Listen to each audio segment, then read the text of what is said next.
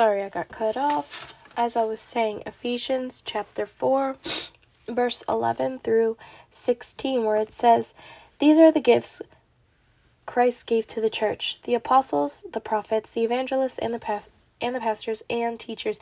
Their responsibility is to equip God's people to do his work and build the church, the body of Christ. This will continue until we all come to such unity in our faith and knowledge of God's Son that we will be mature in the Lord, measuring up to the full and complete standard of Christ. Then we will no longer be immature like children. We won't be tossed or blown about by every wind of new teaching. We will not be influenced when people try to trick us with lies so clever they sound like the truth. Instead, we will speak the truth in love, growing in every way more and more like Christ, who is the head of his body, the church. He makes the whole body fit together perfectly as each part does its own special work. It helps the other parts grow so that the whole body is healthy and growing and full of love." So as I was saying, these are the gifts we need to grow together as a church in perfect unity. So now we're going to go to Ephesians chapter 3, verse 9 through 11, where it says, "I was chosen to explain to everyone this mysterious plan that God the Creator of all things, had kept secret from the beginning. God's purpose in all this was to use the church to display his wisdom in its rich variety to all the unseen rulers and authorities in heavenly places. This was his eternal plan, which he carried out through Christ Jesus our Lord." Wow. So the secret's out.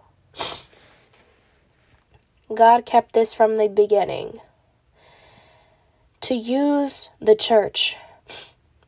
When it says to use the church, it doesn't mean the building. We, the people who have accepted Jesus, are the church. We are his bride. And through us, he is giving us his word, scripture, to share it to those who haven't seen or heard of God's love, who have heard his message. Amen. And this is his eternal plan, which has been carried out through Christ Jesus. Amen. So now we're going to go to Ephesians chapter 2, verse 20. Ephesians chapter 2, verse 20, where it says, "Together we are his house, built on the foundation of apostles and the prophets, and the cornerstone is Christ Jesus himself." So basically, apostles and prophets are the foundation, and Jesus is the cornerstone. So first is Jesus, and then on top of Jesus is the apostles, and then on top of the apostles is the prophets. See, there's order. Jesus, he worked in all 5 of these ministries. He has established all 5 ministries. So he is the foundation. He is obviously the first. So then on top of him are the apostles. Apostles are first. On top of them are the prophets. And on top of them are, evangelist, pastor, teacher. See? It's stacked. It's in order. I don't say it. It's the Bible who says it's written. God has established it. It's not me saying it. Who goes first? Who goes last? It's God's order. That's how he wants it to be. Apostles and prophets, the foundation, and Jesus as the cornerstone. Amen. So, to put an example, Jesus has worked in all 5 ministries. He worked as an apostle, and we can see that in Hebrews chapter 3, verse 1. And so, my dear brothers and sisters who belong to God and the partners with those who called to heaven, think carefully about Jesus, whom we declare to be God's messenger and high priest, prophet. We can see in Luke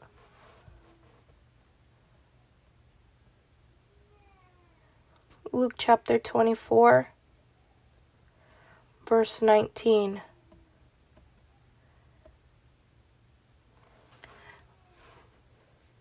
Luke chapter 24, verse 19. What things? Jesus asked. The things that happened to Jesus, the man from Nazareth, they said. He was a prophet who did powerful miracles, and he was a mighty teacher in the eyes of God and all people. So see, you got prophet and teacher and apostle. And now we can see evangelist in Matthew chapter 9, verse 35. Matthew chapter 9, verse 35, where it says, Jesus traveled through all the towns and villages of the area, teaching in the synagogues and announcing the good news about the kingdom, and he healed every kind of disease and illness. So the Bible won't necessarily say evangelist, but it'll reference, because evangelists are those who are out in the streets and in towns and villages, and they're just out and about, and they're moving, and they're teaching God's words and announcing the good news about the kingdom. They're always on the move. Amen. And now we got pastor in John chapter 10, verse 11. John 10, verse 11, where Jesus speaks and he says, I am the good shepherd. The good shepherd sacrifices his life for his sheep. So he says it's a good shepherd.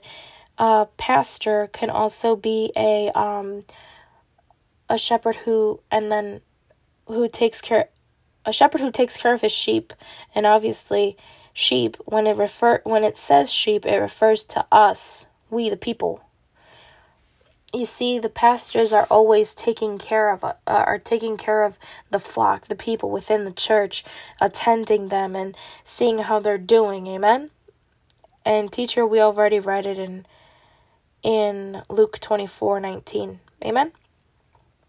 So, marks of every ministry. First, we're going to talk about the apostle. He's the messenger. He establishes the church. He is the foundation, as how we said in Ephesians chapter 2, verse 20. He's the foundation. Also he or she builds leadership. They travel everywhere. Also, in the midst of nothing, God will guide and provide for them. Knows the scripture, is humble, sacrifices their life for the people and God's kingdom. For example, we're going to see Paul. God's power moves within the apostle. He moves within them in the supernatural, sees themselves as a spiritual parent to help others and to guide them and to grow into their walk with Christ Jesus. Amen. Also, signs follow them, miracles and healing.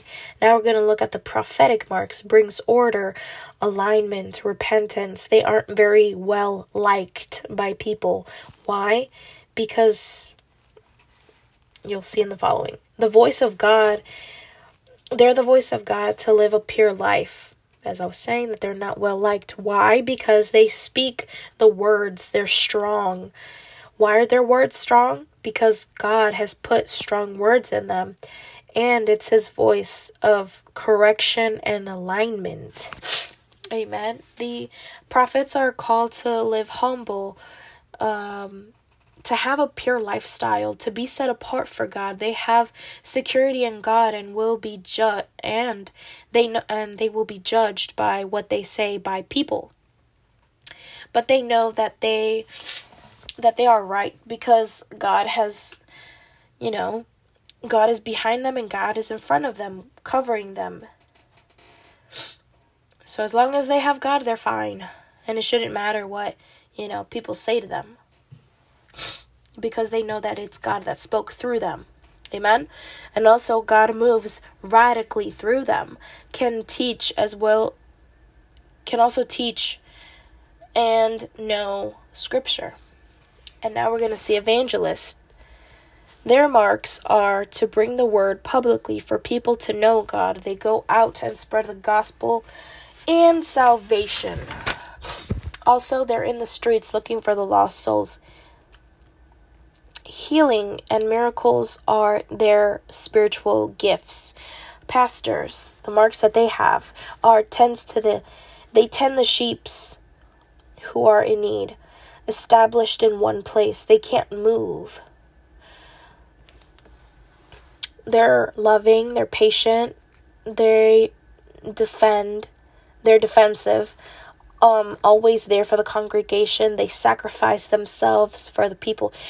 When I said they can't move I see it as very important because they can't move as freely as the others. They need to stay because they made a promise. They made a pact with God. So when we see the 5, so on your thumb is the apostle. First finger is your prophet. The evangelist is your middle finger. The ring finger is pastor. So you see, pastor has that promise right there, That's why I was saying that they can't move freely, because their promise isn't with the people, it's with God. Amen. So now we're going to move to the teacher. So teacher is a person who teaches the word of God with authority and in depth. So it goes deeply hand in hand with the apostles and prophets. They are humble. Their lives, they have pure. Sorry, my bad. I can't speak. I got tongue twisted. Lives a life of purity.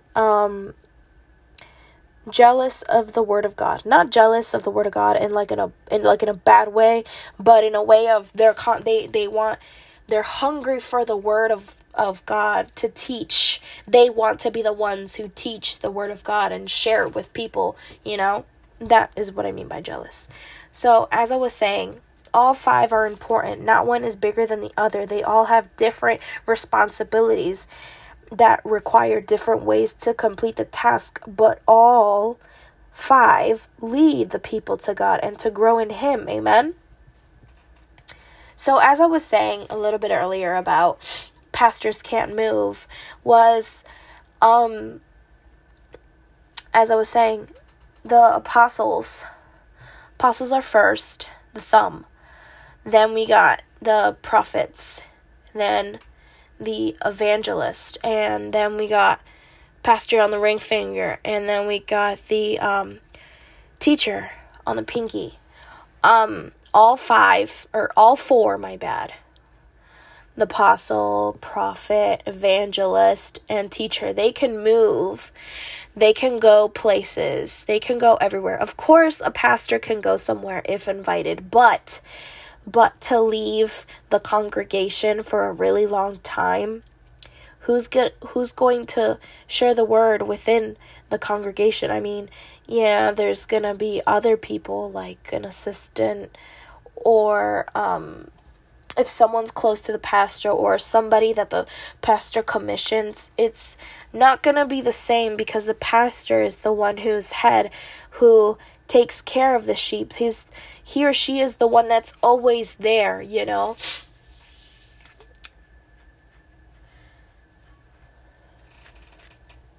Amen. So that's why it's important to have the pastor there, and it's his, as I was saying, he is the one who made a promise to God to stay with his sheep, his people, God's people. Amen. So before I finish, I would like to pray. Thank you, Lord Christ Jesus, for giving us your word and for being the great example for us to follow. God, I want to thank you for your presence, and I'd like to pray for those who are in need of your hug, of your embrace, healing, direction, strength, rest, people who need a friend, hope, a new beginning, a guide, freedom, liberation, anything, Lord, anything that the people that are listening right now who are in deep need of things that I haven't just listed. Lord, you know their hearts. You know what they need. Lord, I declare that what they are looking for is what they receive, Lord, in the name of Jesus. Holy Spirit, I want to thank you for sharing what God's heart had for this time in this specific moment. And I ask, Holy Spirit, that you continue on to guiding us in the right direction into what pleases God.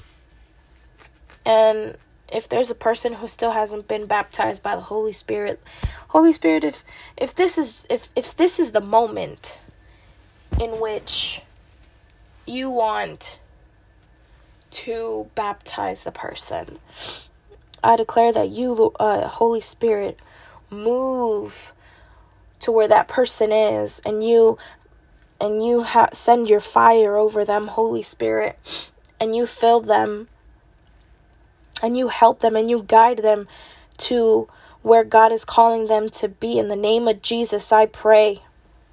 Amen.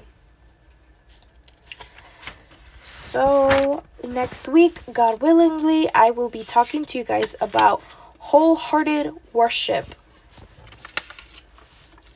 So everybody have a blessed week, and I will see you guys next Wednesday, God willing. God bless, and enjoy the rest of your week.